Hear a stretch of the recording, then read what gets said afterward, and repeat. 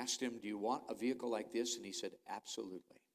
See, under the hood are all 3,030 names of the 9/11 victims, all by name. The trunk of the car are all the troops that died in Iraq, Afghanistan, 6,318, all alphabetized. So over 10,000 souls are represented on the car. It's a tribute to our troops, and it's a memorial to 9/11. And it's a burning bush that slows people down and causes them to consider eternal truth. So when I put the car in, I asked him, how far can I take this? You know I'm a minister. He looked at me and he said, as far as you want to take it. So we have a beautiful stainless steel pedestal with a digital graphic description of the car and a huge QR code, if you know what those are. So you can take your smartphone, plug into the QR code. It'll take them to our website. They'll get the gospel. They'll get a downloadable video of the car as well as the seamed together names, all troops that have died. So 7 days a week, that car is working, directing people to Calvary. Amen? So pray for that, and then also pray for us. Before I preach this morning, we have a unique opportunity in July. This next year, I've been invited by a key individual to come to Parris Island, South Carolina, to preach the gospel to all the recruits at Marine Corps Recruit Depot, Parris Island. Now, that is a unique opportunity. You don't always get that. Pray the door stays open. I'll have about 1,800 recruits. I'll be preaching the devil out of them on a Sunday morning service. That was the first place I heard the gospel as a young Minnesota farm boy heading down there. And I am looking forward to that opportunity. Pray the door stays open. It'll be the second Sunday in July that I'm targeting. I'll have to fly in for. Okay? So with that said, take your Bibles and go to Philippians chapter 2. Philippians chapter 2. Thank you for coming this morning. And once you find your place, if you're able to stand comfortably, stand with me. Philippians chapter 2. Thank you, Pastor Van Manen, for having us. Philippians chapter 2. I want to begin reading in verse 25. Philippians 2 and verse 25, we'll find a very obscure individual. So obscure in your Bible, he's only mentioned twice. And both instances, it's in the epistle to the church at Philippi. I have never heard a message preached on this man. I had nothing to draw from other than simply the resources of God's Word, personal study. But I want to bring him up for our consideration this morning because he's a very unique individual. Notice what's said in Philippians 2 and verse 25. Paul says, yet I suppose it necessary to send to you, here's his name, Epaphroditus. And then he bestows upon him 3 incredible titles. He says, my brother, number 1. Number 2, companion in labor.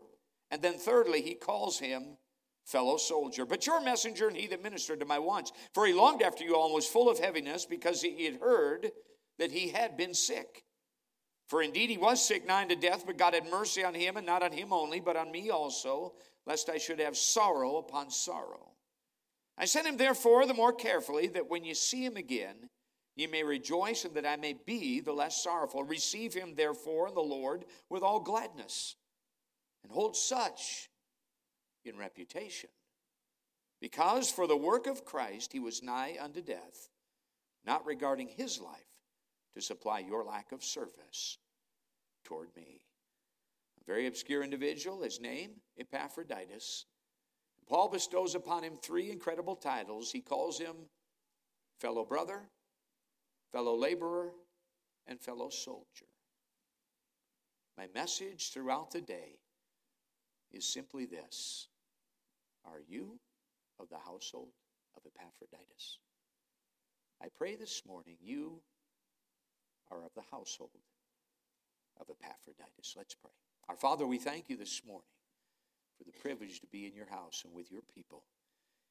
Lord, we thank you for Calvary. We thank you for the blood of Calvary. Father, we thank you for the sacrifice of your only begotten Son. It is in his name we come before you. We ask your blessing on our time. As we consider this man you've chosen to record, preserve, bring forward to us today.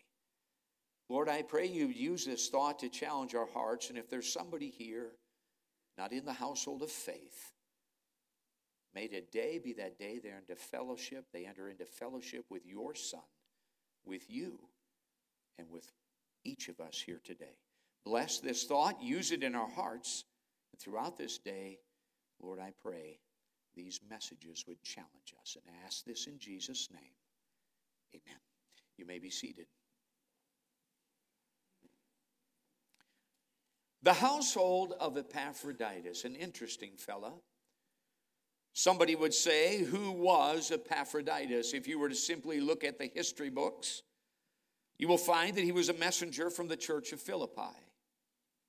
He was assigned to the Apostle Paul during Paul's imprisonment at Rome. And he was entrusted with the contributions for Paul's support and, if you will, his very life. Paul's life hung in the balance based on the faithfulness of this man. And Paul, considering him, bestows upon him 3 incredible titles. Look with me again in verse 25. He calls him my brother. That'll be our focus this morning. The next service, he calls him a companion in labor. And then thirdly, a fellow soldier. The first title Paul bestows upon this fella, he calls him my brother. We read that and it just doesn't hit. That is an incredible title and an amazing title that Paul bestowed upon this man called Epaphroditus when you consider who these 2 men were and where they came from.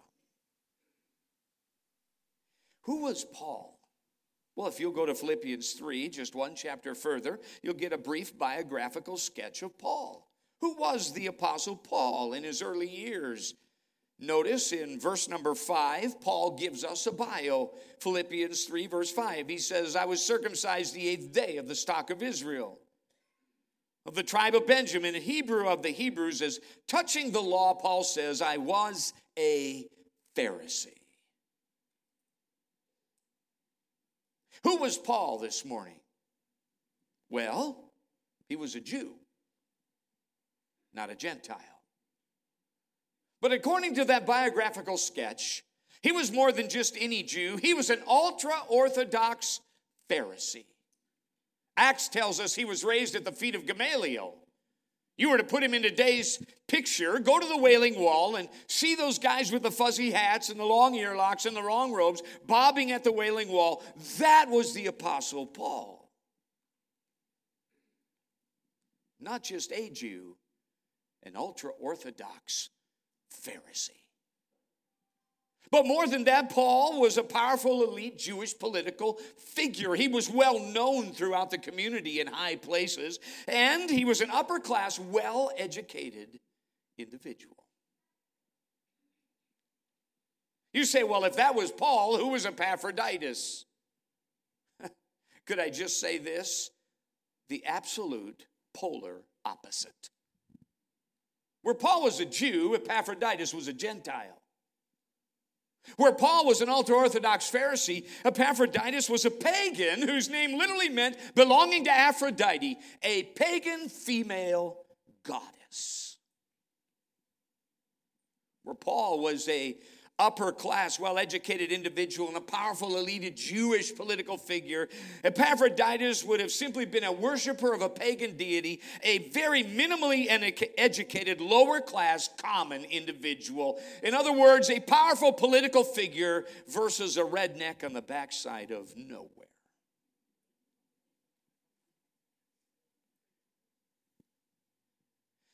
And these 2 men were as opposite as any 2 men could be. Paul, an ultra-Orthodox Jew, he'd been taught all his life to hate Gentiles. And Epaphroditus, a pagan Gentile who grew up his entire life despising Jews. For centuries, you need to recognize this. Men like these had no common bond. They were separated politically. They were separated socially. They were separated culturally. They were separated religiously. Literally, if you had said to either one of them, who is that guy to you? They would have snarled and literally said, enemy. They would have said adversary, but they would have never said brother. Great barriers and great divisions had been built up between these men for centuries, even in their approach to God.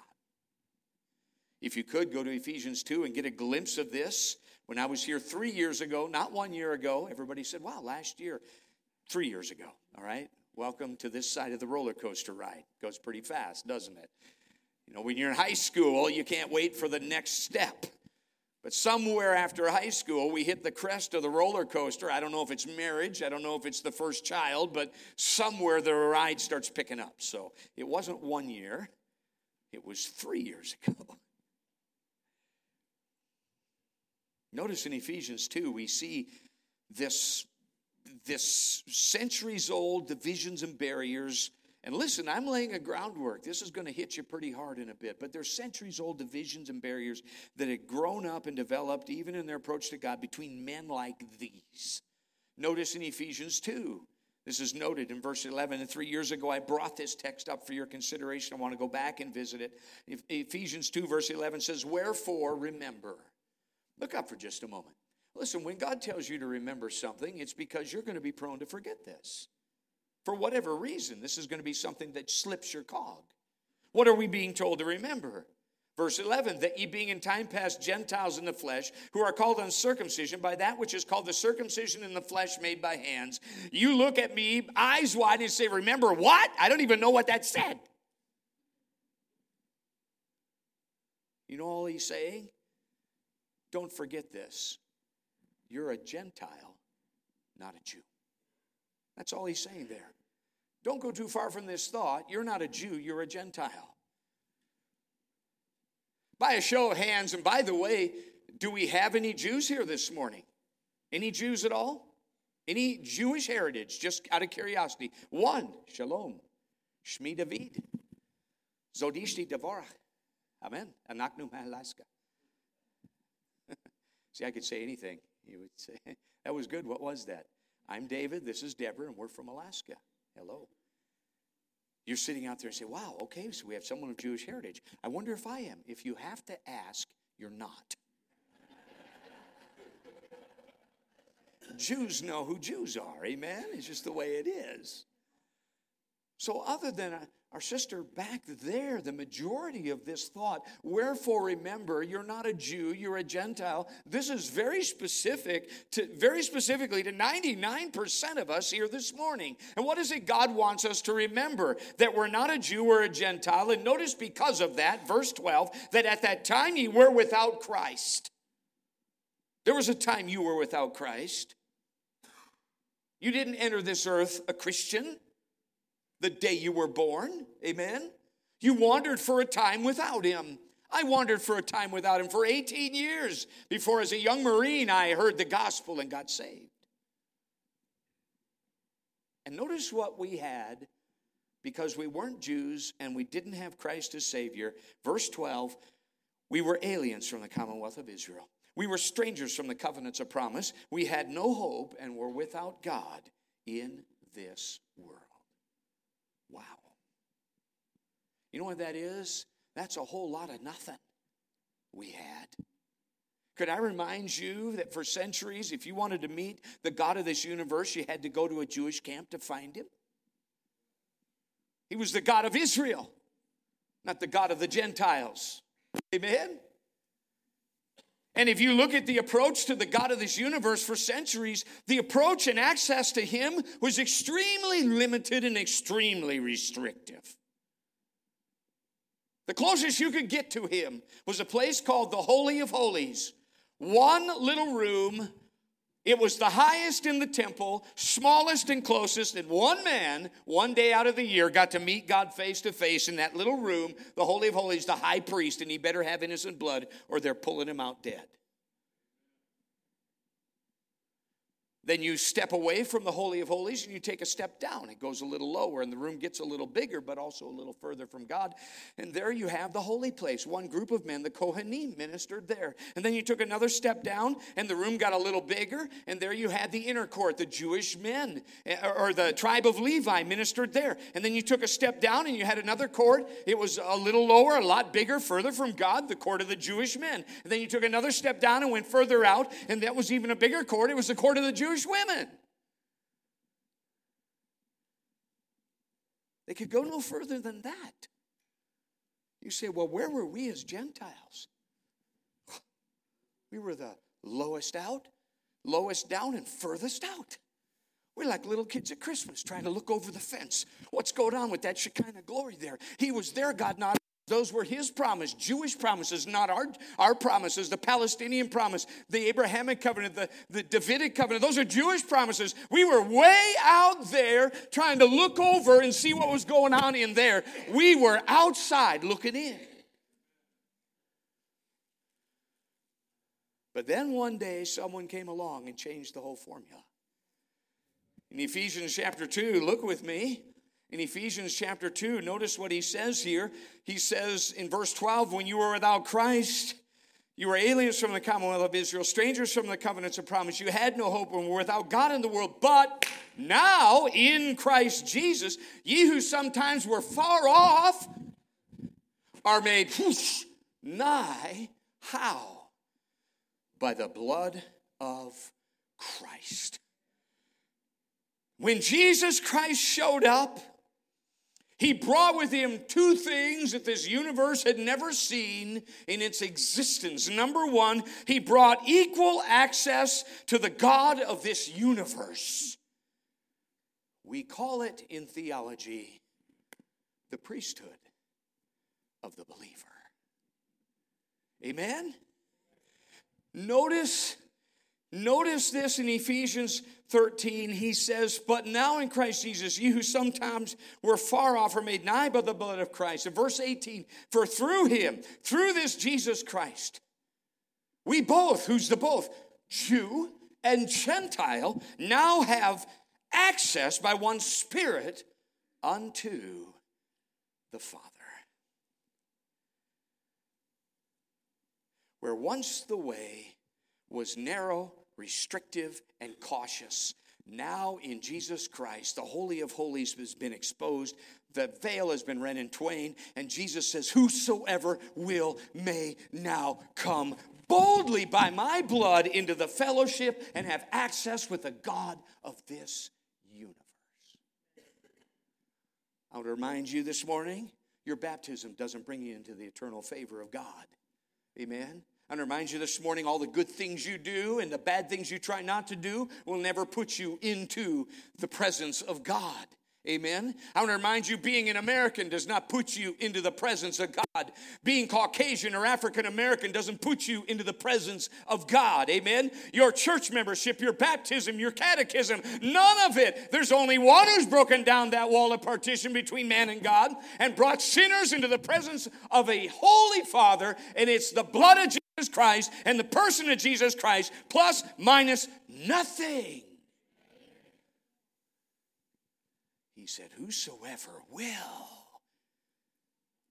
through me, may now come. Jesus said, I am the way, the truth, and the life. No man comes to that Father but by me. And if you have the Son, you have life. If you have not the Son of God, I don't care how religious you are. I don't care how good you are. I don't care how sincere you are. If you don't have the Son, you don't have life. You're yet dead in trespasses and sins. The first thing Jesus Christ brought with him was equal access to the God of this universe. There's no big I's and little U's. It's all about him. Amen? But then he brought something else that sometimes I think we minimize. He brought with him common fellowship with one another. Vertically equal access to God horizontally, Jesus Christ, for the first time in the history of mankind, brought common fellowship with one another, literally embodied right now here in this local assembly. Look at what's said in verse 14. For he is our peace, Ephesians 2, who hath made both one. There's the both again. Who? The Jew and the Gentile. They've been at odds for centuries. They couldn't even sit together. They couldn't even go ahead and sit and have a coffee together. I just read it in my devotional time yesterday. They weren't even allowed to spend time together. He made the Jew and the Gentile. He brought them both together. They made them both one. And he's broken down the middle wall partition between us. And look at this in verse 22. In whom now ye also are builded.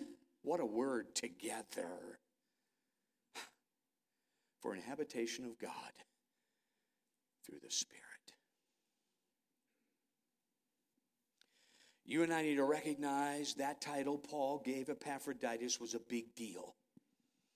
To call him my brother, not my enemy, not my adversary, not the butt of all my jokes that I sat and talked about, not that which I scorn and disdain, but my brother. And literally in Jesus Christ, you and I need to recognize, regardless of our social, economic, ethnic, religious, and personal backgrounds and personalities, in Jesus Christ, our diversity gets swallowed up by our identity with Jesus Christ.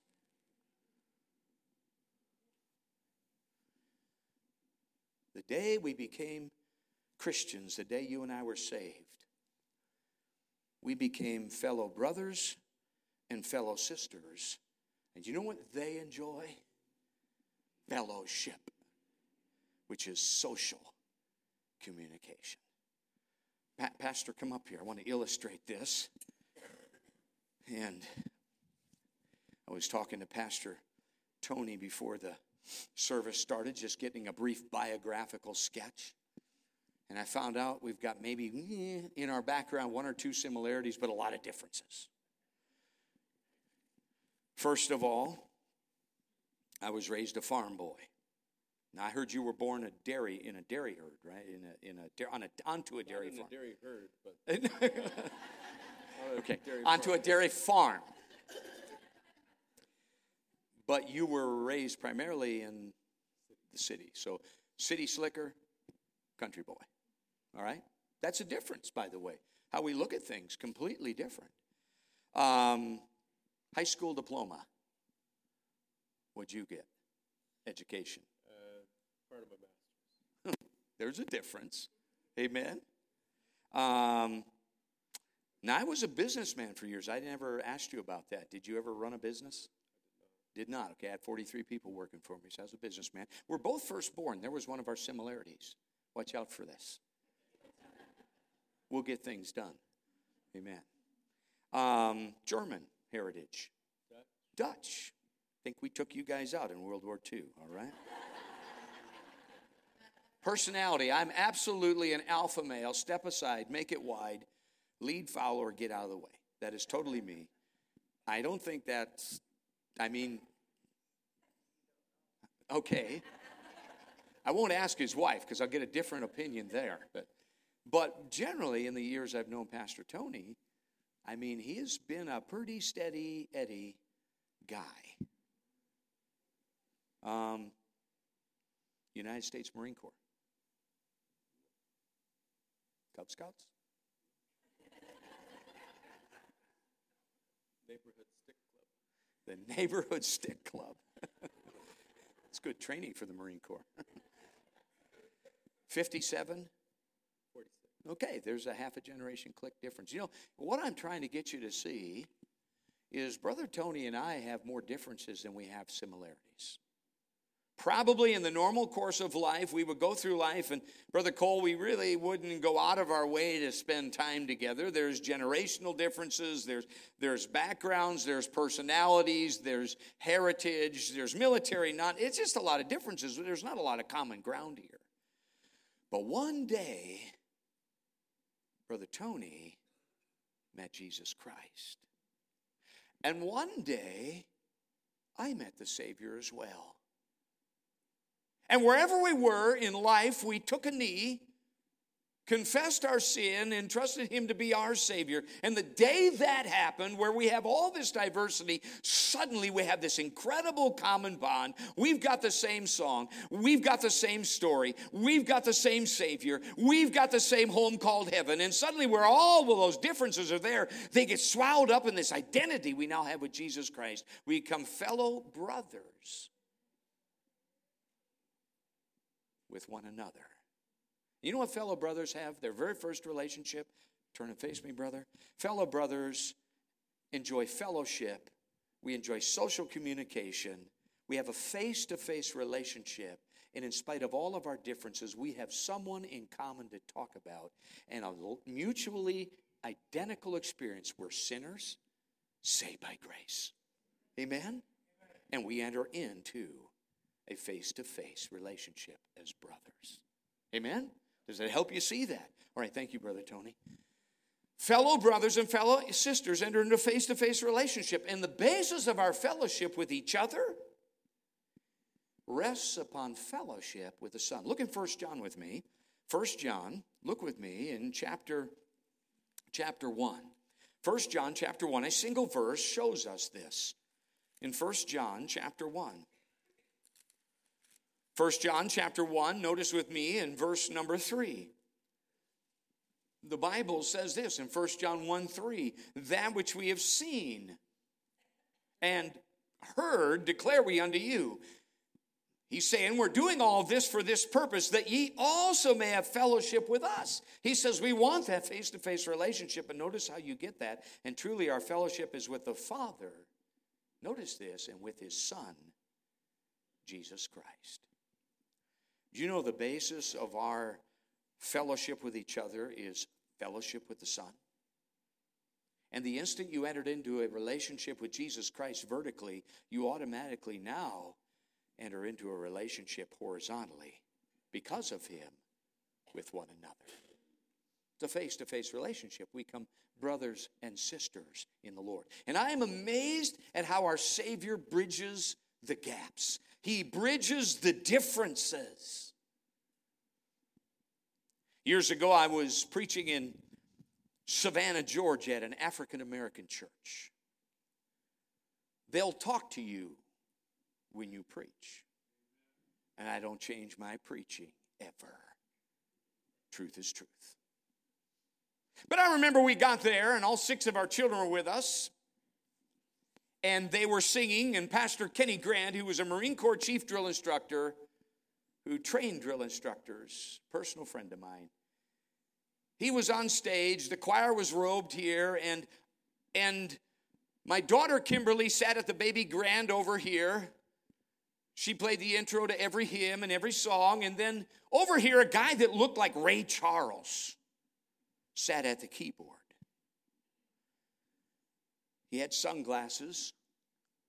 And I remember as Kimberly would intro the song, she would play it exactly as it was written, just as the hymn was written. And then as the song kicked off, the congregation began to sing, the choir began to sing, Ray Charles would go put a roll into it. He'd swing it.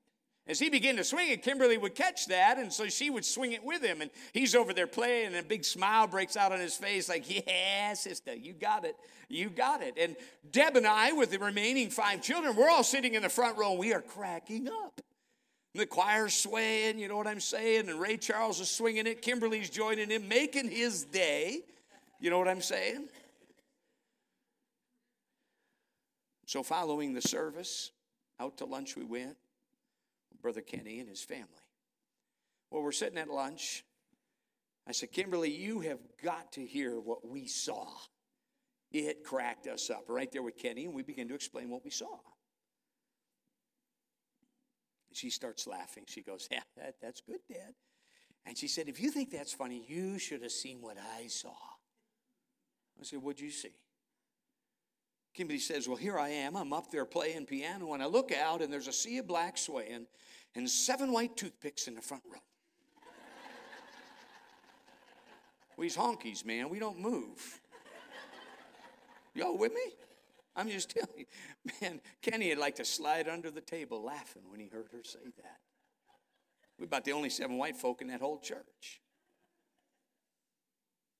But let me tell you something about Kenny's church. We get in there, and those ladies hug on my wife just as more, if not more, than y'all do. The guys like it straight. They want the preaching real. They want the same things we want. They don't want their kids to go to jail. They don't want them out on the streets. They don't want them to die and go to hell. They want the happy ending. And our God is in the business of giving happy endings. He's the only one that gives a forever happy ending through his Son, Jesus Christ. And we have as sweet a time. We have as great a time with them. I don't see color. I don't see that junk. I'm going to say this. If you get politicians and press out of this race issue, we would not have a problem with it in America. But if you put Jesus into it, there definitely wouldn't be a problem. Red and yellow, black and white, they are all precious in his sight. He died for all men and all women. That's truth. You and I need to recognize that we serve a Savior who he bridges gaps. He crosses those thresholds. The devil's not happy with the unity of our family, manifested and fulfilled in this local assembly. He always tries to mix it up by changing the common denominator that we have in Jesus Christ. Look in 1 Corinthians and watch what he did to the church of Corinth. Notice what's said here in 1 Corinthians in chapter 1 and verse number 9. He tries to take the focus off of Jesus Christ. And I say that this morning. He's going to try to get the focus off of Jesus Christ. The devil doesn't want you focused on Jesus Christ. He wants you focused on all the other things that we have in difference with each other. He doesn't want you focusing on the common one that we have in common with each other. And he did this to the church of Corinth. Look at what he says in 1 Corinthians 1 and verse 9. He says, God is faithful, by whom ye were called unto, there it is again, fellowship of his Son, Jesus Christ our Lord. Look at verse 10. Now I beseech you, brethren, by the name of our Lord Jesus Christ, that ye all speak the same thing, and that there be how many divisions? No divisions among you.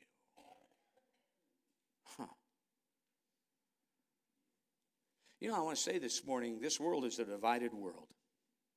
This nation has become a divided nation. You with me? Your neighborhood probably is a divided neighborhood. Your workplace probably a divided place. You with me? But that should not be so here.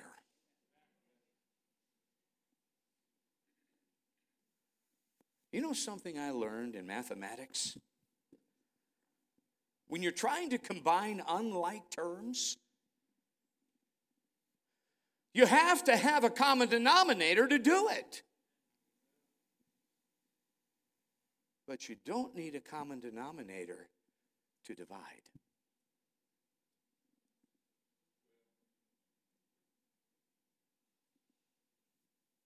And the devil forever will try to get your focus and my focus off of the one who combined us to start with. His name, the Lord Jesus Christ.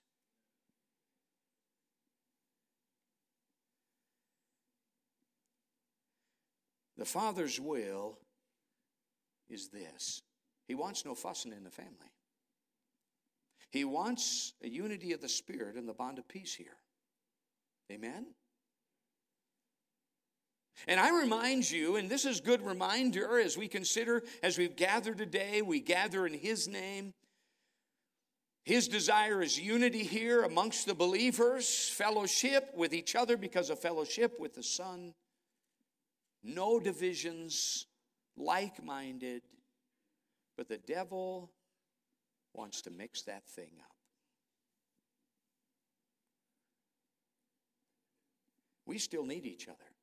I remember years ago in Alaska, I had a guy in our church named Glenn Wagner. Glenn, I called him Goofy Glenn. Glenn never had a serious bone in his body. He was always joking about everything. He was about 6'1".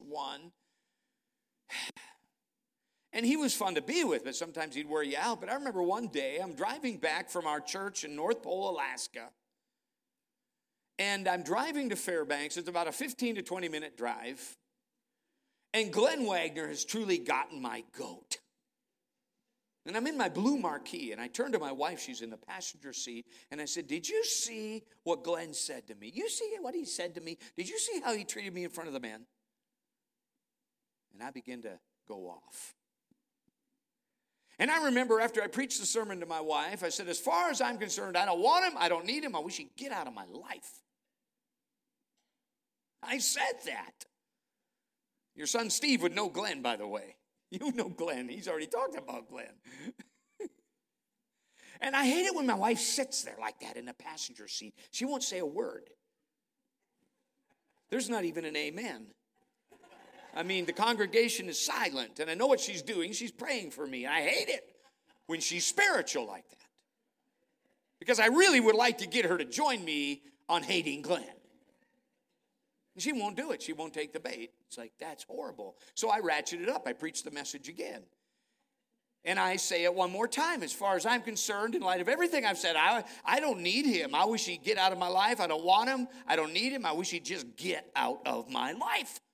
And as soon as I said it the second time, the temperature gauge goes sky high, and the radiator boils over. And I remember I'm coasting to a stop. And as I'm coasting to a stop, steam coming out from under the hood. I'm 10 minutes from Fairbanks. I'm in the middle of nowhere. I'm on the backside. We call it the edge of the bush.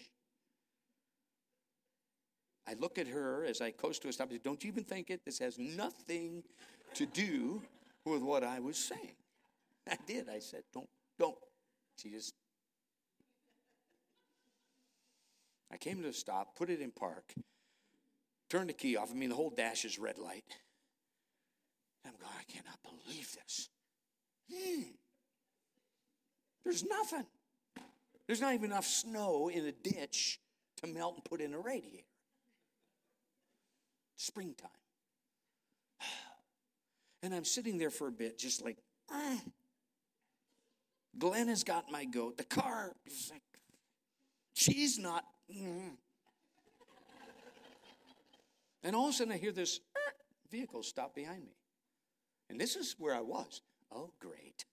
Some rubbernecker coming to say, hey, man, what's going on? I says, this is all I need is an audience.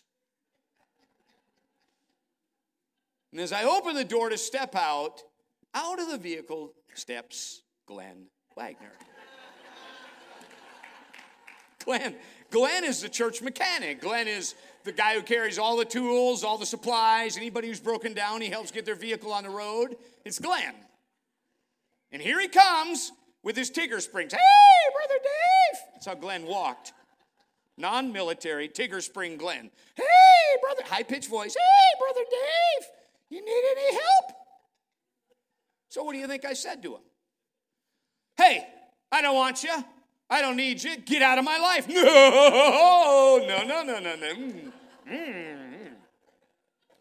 Framed in the door with my wife watching me, I say, well, hi, Brother Glenn. Good to see you. My wife is looking up at me. And I know what's going through. You filthy hypocrite.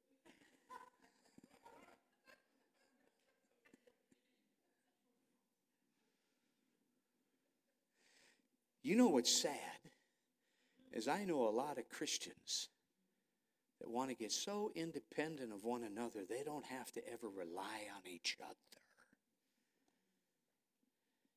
We just want to have our little get together here, and then beyond that, nah, I'm good, I don't need you. But I want to remind you, this side of eternity, we're still the best friends we'll ever have. You say, whoa, Brother Dave, you don't understand. There's some people down in that church. They have issues.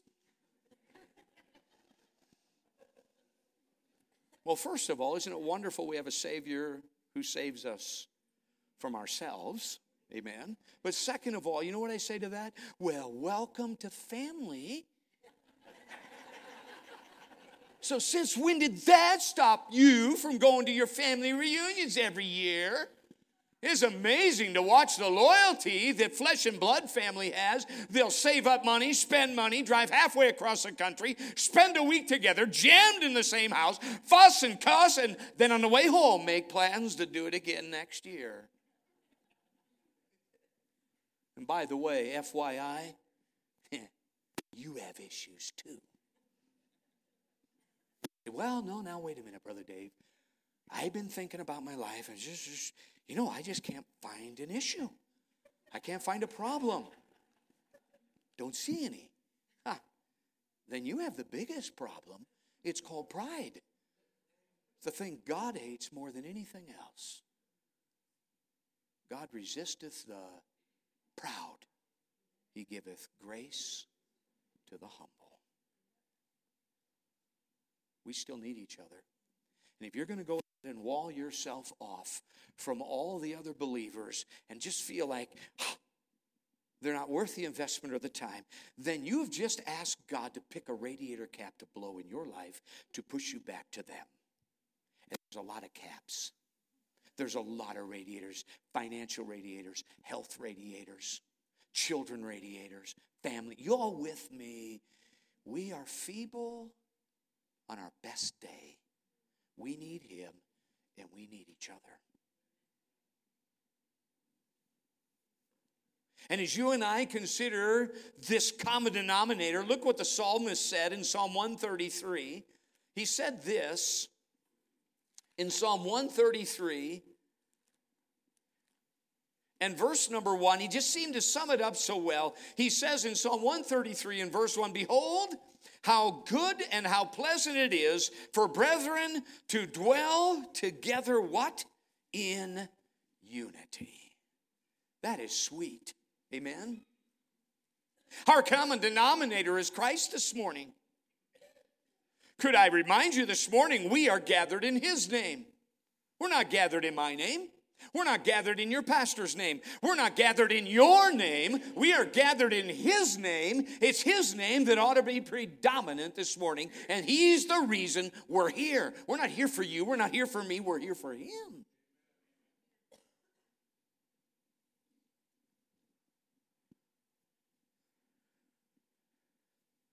He's the one who combined us to start with. You know, all we are is sinners. Saved by grace. I hear the song, "Let's talk about Jesus, the King of Kings is He, the Lord of Lords supreme, through all eternity, the way, the truth, the life, the door, da-da-da-da-da-da. Let's talk about Jesus more and more." Let me tell you, the more you focus on Him, the more the differences disappear. The more you get closer to Him, the more the differences disappear. He's the reason we're here this morning. And you and I need to recognize there's a hallmark in our local assembly gathered in His name. Go to John and notice what it is. There's something here that you and I need to just grab as we're closing these thoughts down, as we consider that face-to-face relationship you and I entered into with each other because we entered into that with His Son. Notice what's said in John, the book of John, in chapter 13. Jesus Christ says this, John 13:35. By this, John 13:35, "By this shall all men know that ye are my disciples, if," time out, pause, look up. Jesus is about to go ahead and share the indicator of discipleship. He said, "By this shall all men," all of those people out there, they're not believers. This is how they're going to know you're my disciples. And notice he says, if, and I could fill in so many blanks. I could say, if ye have good doctrine, and I believe in good doctrine. It's a foundation we lay things on. But he doesn't say that.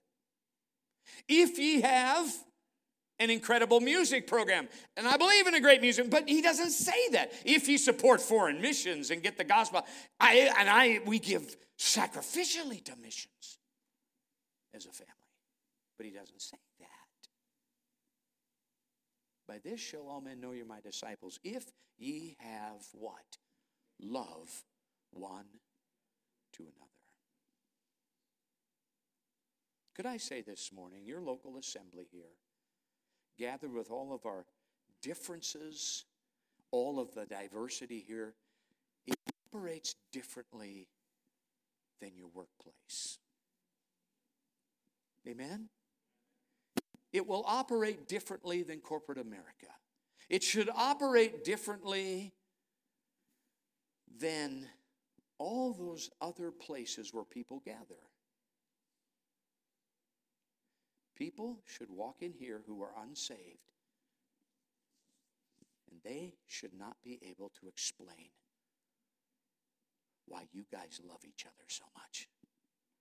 They should stand in awe and say, I don't understand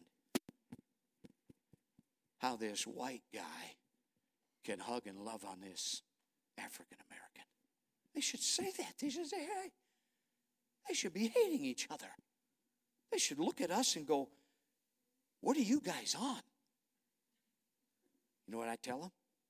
Oh, it's good stuff. How much does it cost? Free. How long will it last? Forever. Give me some of that. I mean, they literally should come in here and they should see all of us with our diversities and differences. You know, the generational gaps, the gender differences. Well, they should see that and they say, how in the world? You guys don't tolerate each other. You guys love each other. They should not be able to explain what goes on in here. Amen? And if they can, then it's us. It's not him. By this shall all men know you're my disciples, if ye have love one toward another. And with that said, what should be our responsibility as I close this morning? Look at Ephesians 4. As fellow brothers and fellow sisters in the Lord, this is our responsibility. Local assembly gathered in Jesus' name this morning. This is your responsibility here. Ephesians 4. Notice what he says in verse number 1. The Spirit of God through Paul sharing this thought to the church at Ephesus, Ephesians 4:1 says, I therefore, the prisoner of the Lord, beseech you that ye walk worthy of the vocation wherewith ye are called. Look at this. With all lowliness and meekness, with long suffering, forbearing one another, it means putting up with each other in love, endeavoring to keep the unity of the Spirit in the bond of peace. Fellow brothers and fellow sisters, when Jesus Christ came, he gave every one of us equal access to the God of this universe, boldness through his blood, to fellowship with a holy God. But he also broke down the walls of partition and differences between us and gave us common fellowship now with one another. I say this, if in Jesus Christ the Jew and the Gentile can get along, anybody can get along, or you don't know your history. There's no greater difference in the universe than those two entities. So our responsibility now is this, to endeavor to keep the unity of the Spirit and the bond of peace. You say, how do I do that? It's the same thing we tell married couples that are, Pastor, you've counseled them, I guarantee it. The honeymoon always wears off. Reality sets in. Sometimes it takes a year, sometimes it takes one day. But all of a sudden they see their differences. Everybody thinks, oh, I've got to work at getting closer. No. If this is the person of Jesus Christ embodied here and you entered into fellowship with him first, your goal now is to get as close to him as you possibly can. And like a triangle, the closer you get to him, automatically the closer you'll get to one another. Oh, I know this. We all could get a little closer. Amen. And so, fellow brothers, fellow sisters, we have fellowship with one another because we entered into fellowship with the Son. Can this be evidenced in your life this morning? Could you be and would you be considered to be of the household of Epaphroditus? I pray so. Let's stand, bow our hearts before the Lord for just a moment.